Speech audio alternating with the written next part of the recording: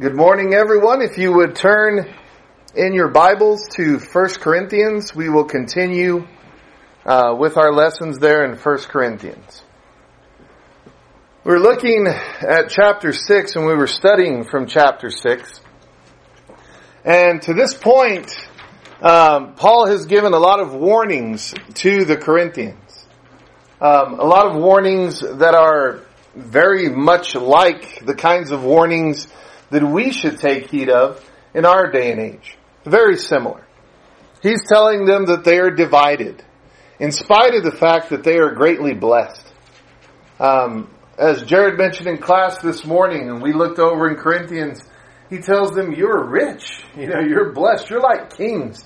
And Corinth, they were living like kings. It would be very much like living in our modern society today.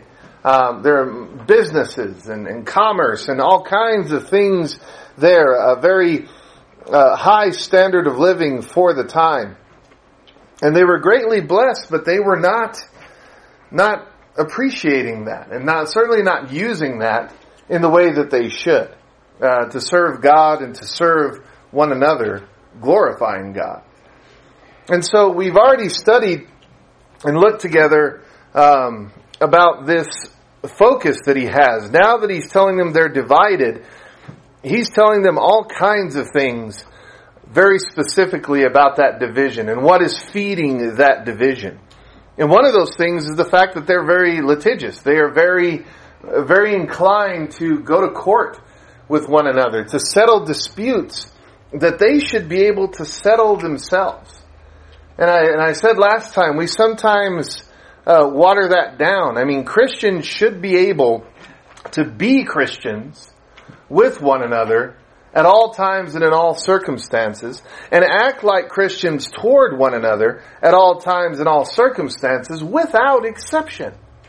But in our minds, we make up some exceptions. And certainly there are times when you won't have one Christian acting like a Christian towards another, and that is something completely different as far as I can tell. But when there are two Christians willing to work together and act towards each other as God has instructed them to act, nothing else should get in the way. And now, Paul is going to turn his attention to principles for marriage. However, before he points out what marriage truly is and his commandments and his advice and his understanding for the marital bond, first he's going to talk about sex. Now that makes everybody uncomfortable, I think. In our day and age, we look at the topic of sex and we think about it and we think, I don't want to talk about that. Do I really need to talk to my kids about that? I mean, I don't like talking to my kids. I did not like talking to my kids about that at all. They understand from the very youngest days that I used engine metaphors. Because I liked working on automobile engines, and I would use engine metaphors, and they would laugh at me. It was the only thing that I could do. I was so embarrassed to talk about it. Nowadays, 20 years after the fact, they look at me and go, Dad, would you just stop? I get it. I understand it. Go back to the engine metaphors, No, and now I understand. This has to be something that we talk about. This has to be something that we make sure that we understand individually and that everybody else understands individually. And that's exactly what Paul is doing here. And look in 1 Corinthians 6 with me and verses 12 through 14. Look at what he says concerning this. He says, all things are lawful for me, but not all things are helpful. All things are lawful for me, but I will not be enslaved by anything. Now, in your particular version of the Bible, you might see all things are lawful for me there is in quotes. Okay, and that's because, Paul's not quoting the Bible. He's quoting the time. He's quoting what was something that they said, that they believed. It would be today like someone writing a letter to somebody and saying, well, it is what it is. And you just say, I always ask people, what does that mean? It is what it is. That's to me, that's such a cop-out saying, but we say it all the time, don't we? Well, Joe, it is what it is. And no, it's not. No, that's not good enough. And so in this kind of light, this is what Paul is saying. All things are lawful for me, but not all things are helpful. All things are lawful for me, but I will not be enslaved by anything.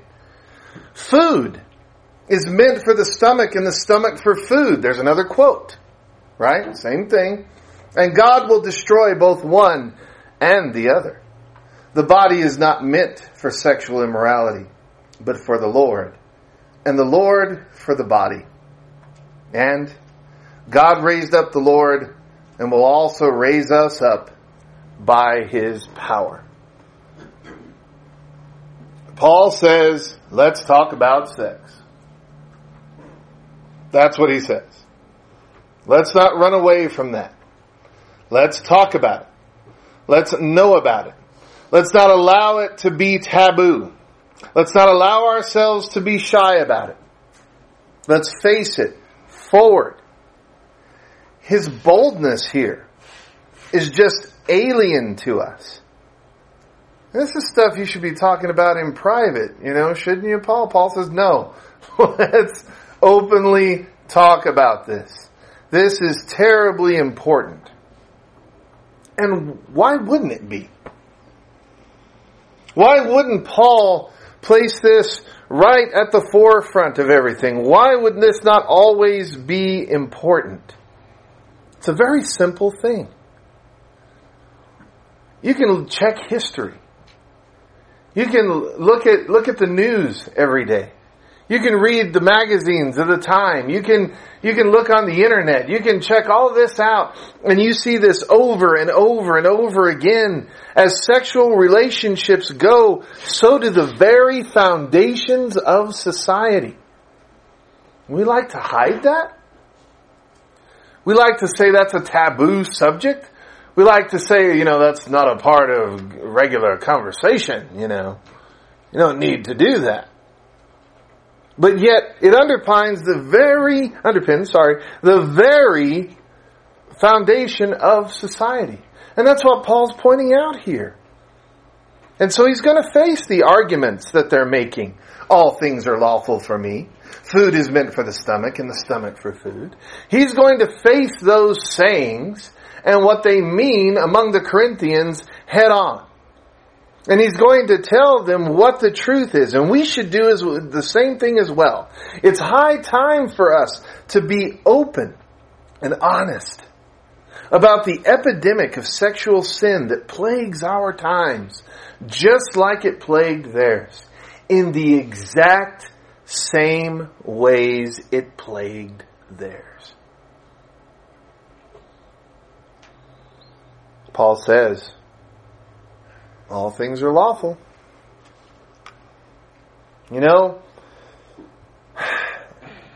It's my body, right? That's what people say, right? It's my body. What I decide to do with it, or what I don't decide to do with it, that's my business. It's nobody's business. And you know what? About God? God wants me to be happy.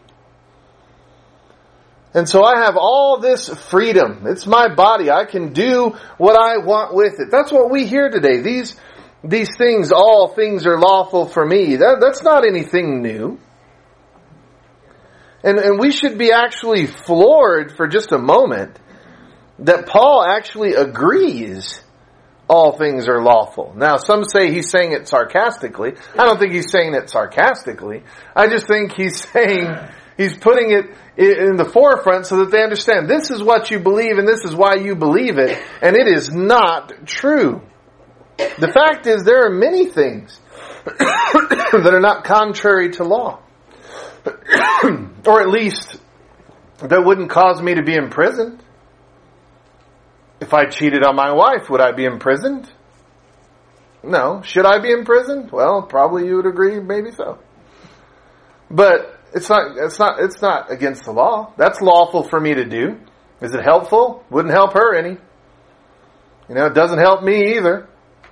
Wouldn't help the kids to know their dad is a lech.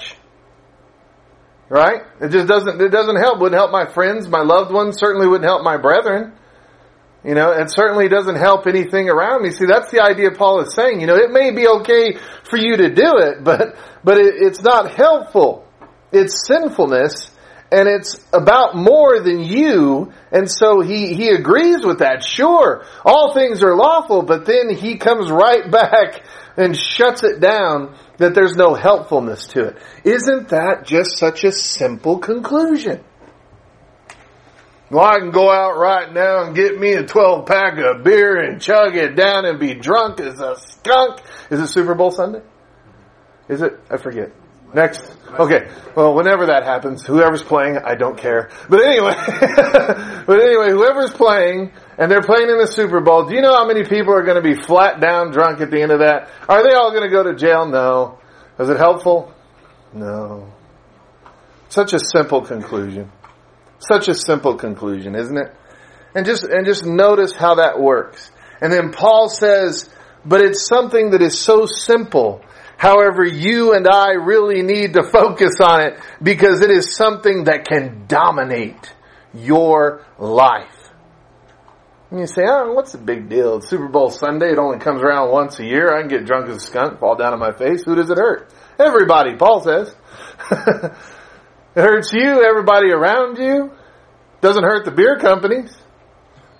Well, it does, but not that they're going to know anything about it. Can you imagine being that CEO of Budweiser standing before God? I wouldn't want to be him. Okay, that's just very simple. I wouldn't want to be him on the judgment day. No, that would not be good.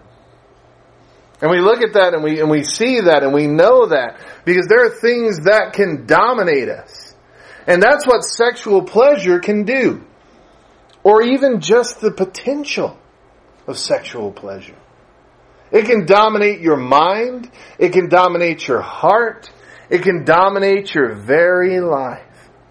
Because all things are not inherently sinful. But the Bible teaches us, don't use your freedom as a cloak of maliciousness, Paul says, right?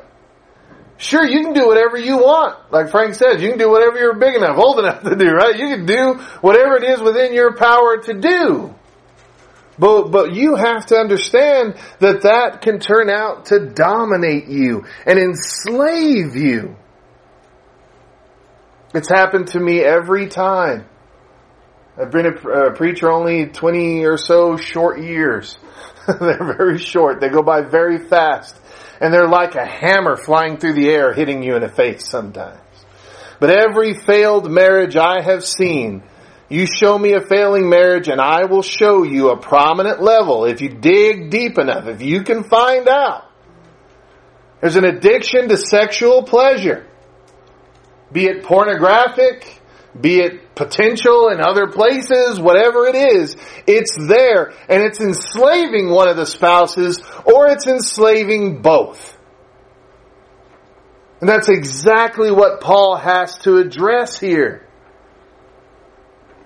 You go to the store and you see the smutty magazines. Well, they put up a black film over the covers now because we're a lot more pretentious, I guess, than we were before. Come on. They're right there. And all you have to do is say, give me one of those, I pay my money and I feed my addiction. They have strip clubs you can go to. They have prostitutes you can pay for. You can get on social media and do all of these things. That internet's just incredible. It's just filled with this, isn't it? Even the very marriage you may be in falls prey to it. Because there are alternative measures that you feel need to be included in your marriage so as to restore some former desire or loss. I knew of a preacher years ago whose wife shot him in the chest with a shotgun, killing him because she was basically his sexual toy instead of his wife. People came to his defense right away. I knew him. Maybe she was imbalanced. Maybe she was this. Maybe he was a scumbag too. Maybe he was a sexual miscreant. And maybe we're moving in that same direction if we're not careful. And maybe we're entertaining the same kind of smut if we're not careful. Don't go defending somebody like that. Because that just shows the mindset, all things are lawful. I've had brethren tell me, well, you know, Joe, that Bible says that marital bed is undefiled. What? Don't you dare speak the Bible to me in your twisted terms. That doesn't mean you can do whatever you want with your wife or your husband just because you have some twisted sexual fantasy in your head that you want to fulfill because of some smut you saw in a magazine or on the internet or thought or somebody talked about or you read it. Get out. No. No. Not okay. And it's happening again and again and again. And we think that's what we deserve. All things are lawful. That's what we deserve. I deserve this. You know, you could be that spouse going, honey, you know, could you imagine? You know, Deanna, you don't look quite the way you did 20 years ago. You know what she'd look at me and say? Neither do you, chubby. Yeah. You know? You know? She'd probably look at me and tell me, pop out 4 kids, let's see how you do with it. You know? What am I focused on when I say such stupid things, right? What am I focused on when I make such terrible conclusions? Is that why I fell in love with her? Is that why I married her? What a skunk I am, if that's the case. No, it isn't. No, it's not. But when we allow ourselves to think that way, when we allow ourselves to say or believe or think such things are important or true, see, we can be dominated. We can be enslaved by that. And Paul says that's not the body's meaning at all. Look at their justification. Food is meant for the stomach, and the stomach for food. I had one sister in Christ tell me, she goes, I don't care where my husband finds his appetite, as long as he comes home to eat. And I thought to myself, you poor, poor thing. You wouldn't believe that in a minute. And you're just saying that because your counterpart expects you to. What a sad, sad relationship. You know, that is not okay. That is not okay in anywhere, any way, any place, any form. And can you see how they say that? Food is meant for the stomach, and the stomach for food. When I'm hungry, I eat. And when I get that sexual desire running through me, I... what? Do smutty things. It's the same thing as eating when you're hungry. Paul says, no, it's not. That's the lie. That is not the truth. Paul references a general attitude towards food. That's really romantic, isn't it?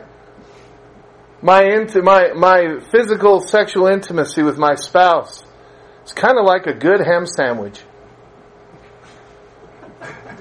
You know? Isn't that wonderful? You know, just the proclamations we can make. Just the equivocations we can make. The things that we make equal so easily. Boy, that's a great ham sandwich. It reminds me of my spouse. What? Nobody would make that connection that had a right mind. And Paul is saying in Corinth, they are making that exact equivocation. For all the Corinthians, desires were just the same. Imagine if that were always true. You could condone fascism, bigotry, racism, violence, any whim that you have in your body, in your mind, in your heart. You could just go ahead and justify it. Hey, stomach's for the food and the food for stomach. That's exactly what they do. They will justify anything. Like I told you at school when those kids wear that A with the round circle around it and they're all walking through the hall and I laugh at them. That's a sign for anarchy. Yeah, Mr. Wright, anarchy's cool. And I'm like, no, it's not, because I could snap your neck right now and end you. What? Yeah. The only thing that keeps me from killing most of you students is the fact that there are laws and there are consequences for that. And then they look at you and they go, man, that's mean, Mr. Wright. Like, yeah, that's mean. That's the only thing that keeps me from killing some of you. Let me tell you. And that's the way it would. If life did not have all of that, we'd go crazy, wouldn't we? So Paul says that's not the body's meaning to go crazy. Paul demands that our bodies are not our own. They belong to the Lord. They're for the Lord. And I have one brother that points out to me all the time, a brother in Christ, not one of my family members. I wouldn't listen to them. But anyway, I'm just kidding. but my brethren in Christ, okay? I have one brother in Christ that tells me, he goes, you know, you can figure this out for just about everything, but you haven't figured that out when you hit the refrigerator yet. And I was like, shut up, I don't want to hear that. Nobody wants to hear that, right? Nobody wants to see themselves, do they? You know, it's like, don't worry, every time I hit the mirror, I can see that. You know, I understand that.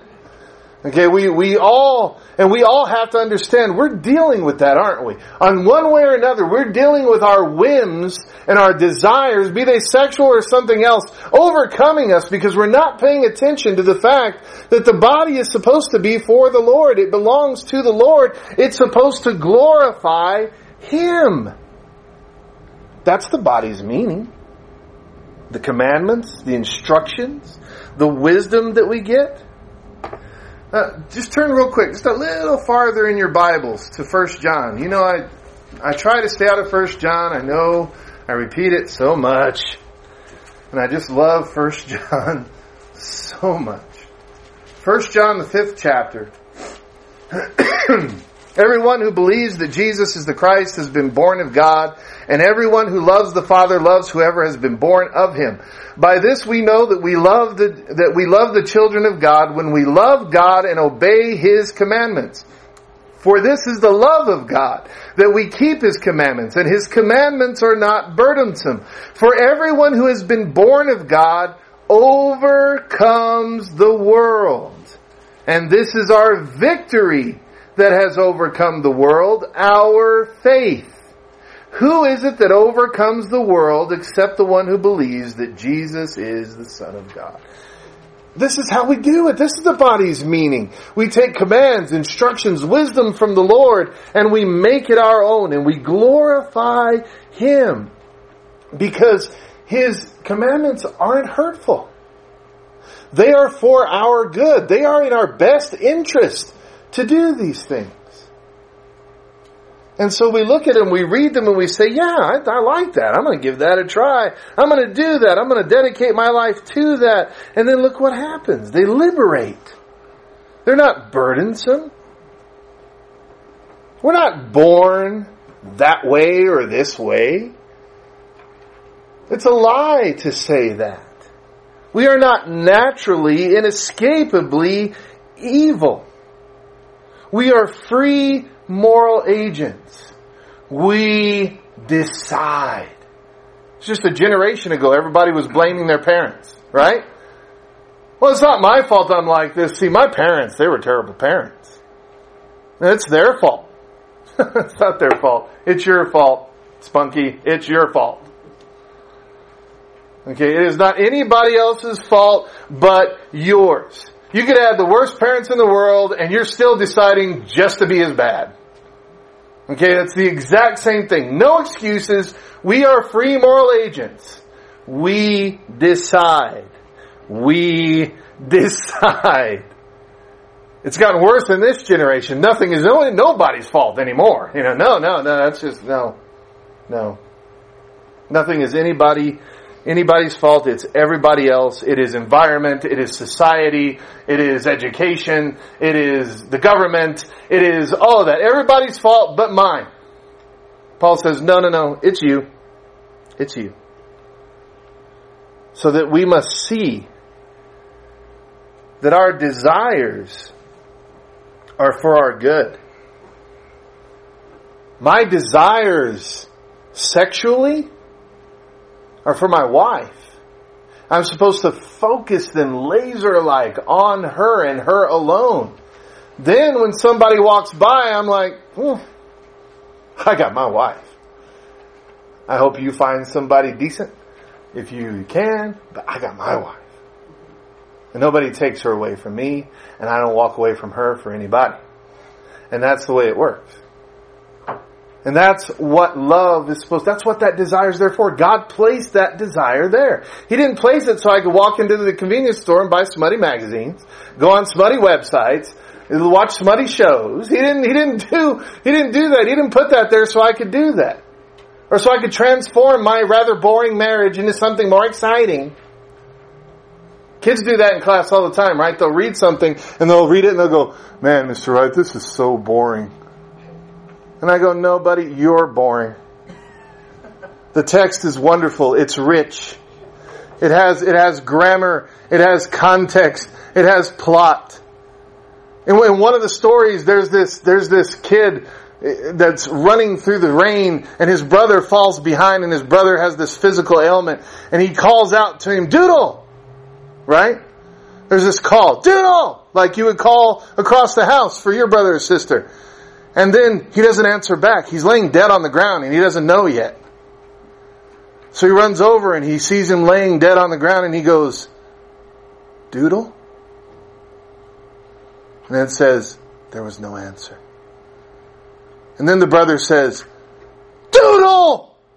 That's his nickname for his little brother. When that kid was reading that, this is what he was reading. Doodle. There was no answer. Doodle. Doodle. That's why I tell the kid, the text isn't boring, you are. You've got to see it in your head. You've got to make the decision. We decide to read, not look. We decide to love, not lust. There's the difference. There's the focus. When I can't do that, the problem lies with me. Because God placed those desires inside of me so that I could find a person to share my life with and fulfill all those desires for love. And then He blessed me with one that would fulfill all my desires for faith, for motherhood, for friendship. I would know what to do if she wasn't there. It's just the way that it is. Our bodies are not ours. They're meant to glorify God.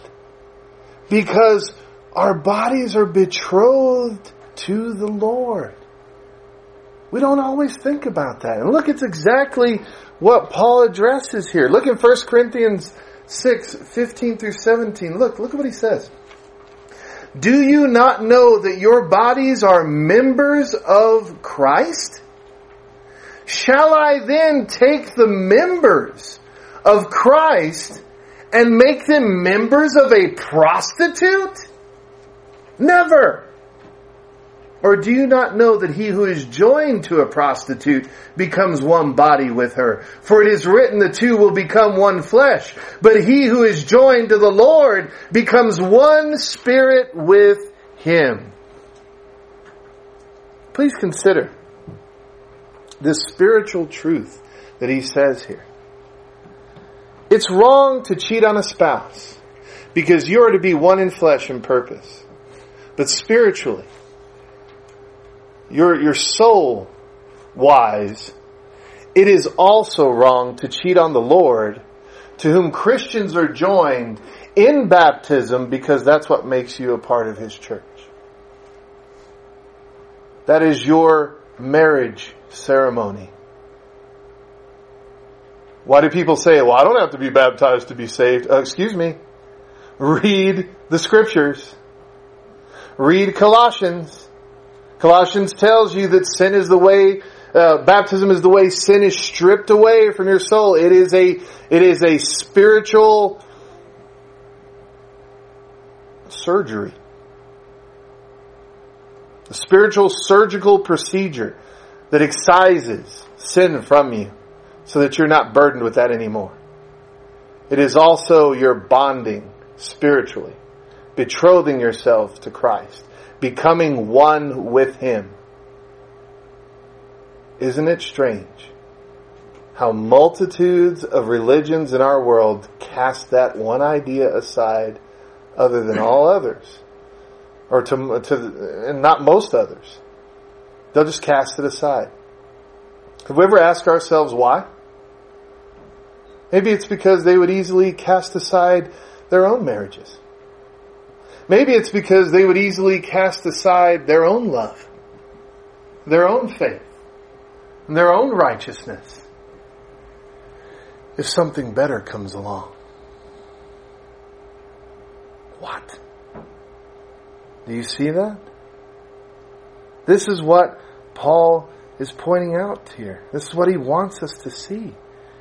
Sexual immorality destroys the bond between yourself and the Lord, even though it might not destroy the bond between you and your wife. I've had lots of Christians that say, well, my spouse cheated on me, so I'm out. Oh, wait. Okay. Are you not willing to forgive them? Are they not willing to repent? I don't even want to think about that. I don't care about that. No, wait. There's something greater to think about here. Can I be divorced or can't I? Well, technically, yes. But love and compassion is the greater victory here. Now, no, I'm done. I'm out. Can you imagine? That's coldness on both sides. Now, granted, there are times when one spouse cheats on another and that other spouse is just, I'm done. They can go. I'm finished. I don't like them anymore. There's nothing you can do about that. But there's a greater battle to be fought here. The adulterer does not have to be the factor that ends a marriage, but that does often happen. The adulterer does have to repent, though. Even if they don't stay married, they have to repent to restore the spiritual bond to God, whether that marriage can be saved or not. It's a hard thing to think about. It's a hard thing to know. It's a hard thing to read, isn't it? And those are just some of the implications of what Paul shows here. Being able to stay away from sexual fornication and lustful, unlawful desire is to learn how to run. That's what it's all about. Look at verses 18 through 20. Look at what he says. Flee from sexual immorality. Every other sin a person commits is outside the body, but the sexually immoral person sins against his own body. Or do you not know that your body is a temple of the Holy Spirit within you, whom you have from God? You are not your own, for you were bought with a price. So glorify God in your body. We can run from fornication, just like Joseph did. Remember Joseph? Potiphar's wife, Joseph was good looking. That's what the Bible says. Joseph was handsome. He was somebody. Okay? He had control over the house of a prominent man. Chief servant, if you want to call him that. And he ran. He's like, no, I'm out of here. We're going to talk about him a little bit more this evening. But he ran. He took off. We need to learn to run. from this. We've got to run from fornication because it can ensnare us at work. It can ensnare us while we're on the computer, and it can even snare us in here. It can. First thing an elder told me whenever I had my first week of preaching, he looks at me and he goes, don't you ever go into a house with a female alone. And I looked at him and I said, I'm married. I'm not going to do that. And he just looked at me and he said, don't you ever, never do that. And I looked at him and I said, do you think I would do something like that? And he goes, everybody would do something like that. You are not just in a bubble here. Don't think of yourself too highly. When he started quoting scripture, that bothered me. That scared me. It's not good for a man to think too highly of himself. Take heed lest ye fall. Oh, I wouldn't do that. Sure you would. Don't think of yourself too highly. You bet you would. And that's the thing that we read here. If you're at work, are you spending a lot of time? We spend a lot of time. I joke at the school, I might as well just have my mail forwarded here since I'm here all the time. Teachers know about that, right? I get there at 6:30 in the morning, I get home about 6 in the evening. I'm there all day, right? Isn't it easy to sit around and sit with your colleagues and they, hey, you look good today, and you're so supportive and so nice. You're nothing like my husband at home. You're much better than my wife. Wouldn't it be just a short walk over there? Wouldn't it? Oh, your husband doesn't pay attention to you. Well, that's terrible. If you were mine, I would. Right? You think those conversations don't go on? You crazy. They go on all the time. Social media. Hey, I'm on Facebook. Oh, look. That girl from high school that I wanted to date really bad, but she wants to be my friend. Click. Conversations start. Oh, I wanted to date you too. Right? We were just too shy. That's what we say, right? That's what we make ourselves believe. No. And it happens. And then you realize, whoa, we had a lot of things in common. You like to hike? I like to hike. That's great. You like to clean the house? I love to clean the house. Boy, what a lie that would be. Now you know you're just talking, dude. You know that, right? You do not. All of a sudden, you got Messenger, right? That's what I love about Facebook. There's Facebook, now there's Messenger. I can talk to you directly and it's just between me and you and nobody else can see it. And don't you see? Don't we see what's going on there? It's just the digital equivalent. And in church, we think we got a false sense of security here. I'm secure. I'm a Christian. They're a Christian. Sure, we can have long talks. We can have long texts. We can count on one another. I can go right over to her house. I can go right over to his house if they need me at that moment, and I can be supportive. No. No. We forget. We forget the opposite sex plus privacy plus opportunity is exactly what leads to fornication in every single situation. Every single time. Because we're against ourselves. We are our worst enemies. Nothing could be more true than that. I'm my worst enemy, are you? I think we would all say, if we're honest, yeah. It's always too easy for me to get drunk. It's always too easy for me to hit that marijuana joint, it's always too quick for me to take those pills. It's really easy. It's really easy for me to do any of those things. Very easy.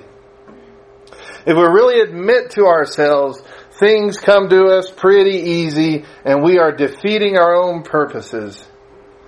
And he says, therefore, fornication is an internal, spiritually damaging thing. You remember Proverbs? If you go back to the Proverbs with me, look at those first, it's only 23 verses, but look at those 23 verses of Proverbs 5. Just look at it. We don't have time to read it or anything, but just look over it. Go home today and read it. Isn't it amazing? Look at how beautiful it speaks. Excuse me. Look at verse 15. Drink water from your own cistern, flowing water from your own well. Should your springs be scattered abroad? Streams of water in the streets? Let them be for yourself alone and not for strangers with you. Let your fountain be blessed. And rejoice in the wife of your youth, a lovely deer, a graceful doe. Let her breasts fill you at all times with delight. Be intoxicated always in her love. Woo! Don't read that, Joe. He's getting a little specific there. You bet he is. And we need to get specific too. He gets very specific. My kids always laugh at me when I talk about the Song of Solomon. You want me to teach you about love? Let me teach you about love. Her neck is like a giant brick tower. I guess that worked for women back then. I don't know. Your legs are like the flanks of my horse. What? What are you talking about, Solomon? But apparently, now we need to update our compliments, guys. We need to do that, right? We need to bring our compliments into the 21st century. No longer tell her eyes are like doe's eyes or something. You look like a sheep, honey.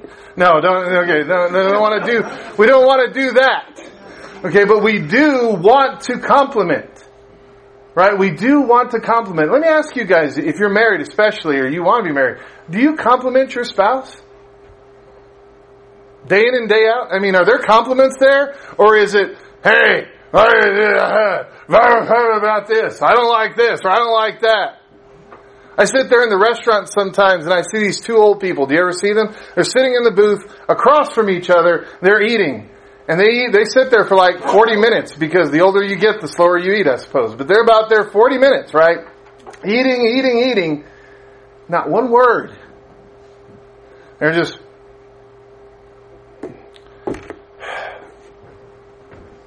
What a life! And then I see, every blue moon or so, I see a couple sitting in the same booth, next to each other, sharing a plate of food. And they may even be doing something gross like giving food to each other off of the plate. Yeah. You're like, I wouldn't do that. Why not? My wife was in the hospital with twins in her hands, and I go, I get to feed you today. And she goes, I don't want you to feed me. Take one of the babies. And I was like, No, I got you now. You got two babies. You got no hands. Open your mouth. And she'd go. She wasn't going to drop one of those babies, and I knew it. And I said, I got you now, woman. I'm going to feed you this food because I love to do it. She won't let me do it any other time. Should have had another set of twins. Just joking. Sorry. But anyway, this is the idea here. and look at Proverbs 5. Look at Proverbs 5 there. Is sin technically the worst sin that's out there? This sexual sin, is it technically the worst? We can't say that, can we? We can't say that sin is technically the worst sin. That all sin is equal. We say that over and over again, right?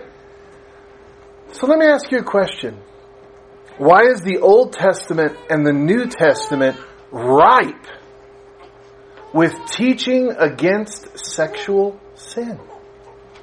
I'm not going to argue with you that sexual sin is the same as any other sin. You're right. And I think we're right when we make that conclusion. But why, oh why, is it there so often, so much. Well, it's not the worst sin. But brethren and friends, let's not fool ourselves. It deserves the most attention. Let's not fool ourselves. That's what the Bible teaches us. No, sexual sin is not the worst sin, but it certainly deserves the most attention. All sin can cost us our souls. But those who put this Bible together, inspired by the Holy Spirit, tell us, give special attention to these things, for this is what causes most to fail the most. That's the idea. And remember that you are the temple. Paul's not talking philosophy here. He's not talking any kind of philosophy and we can't quite get it. He's being very practical here. He's referring back to the covenant relationship that he expressed in verses 13 through 16. God raised the Lord and will also raise us up by His power. Do you not know that your bodies are members of Christ? That's what he's saying. You are God's temple. We worship God. Even in our marriages. When that intimacy is holy and pure and spiritual, it is worship, glorifying God. Don't turn it into something nasty or some taboo. It's part of what we live, how we believe, according to His design, because we were washed, we were sealed, we were purchased with the blood of Christ. Excuse me, still getting over whatever it was I had. But you and I need to remember we are not our own. We're not our own. So let's leave this place today and wake up every day remembering God has to be more valued and more satisfying than all the things we can do that are lawful. Because not all things lawful are helpful. And let's never forget that. Never forget that. Because we will forget too easily. Why? Because we're in a flood of sexual fornication.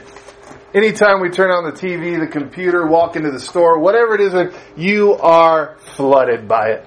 There are posters, there are messages, everything. Don't forget. It is the easiest thing to do. It deserves the most attention. And now that we know that, we can more greatly appreciate what Paul's going to say about the most beloved covenant in the mind of God between husband and wife. Because it was first. It was before the church. It was before the law. It was in the garden. The first covenant that God made, blessed humanity with, was husband and wife. Let's not forget. If you have any need, run. Run to glory. Run to the Lord in everything. If you are not baptized into Christ for the remission of your sins, run to the Lord. If you have been baptized into Christ for the remission of your sins, but you forgot to pay special attention to the things that you need to pay attention to, run to the Lord. Whatever need you have, let it be known while we stand, excuse me, and while we sing.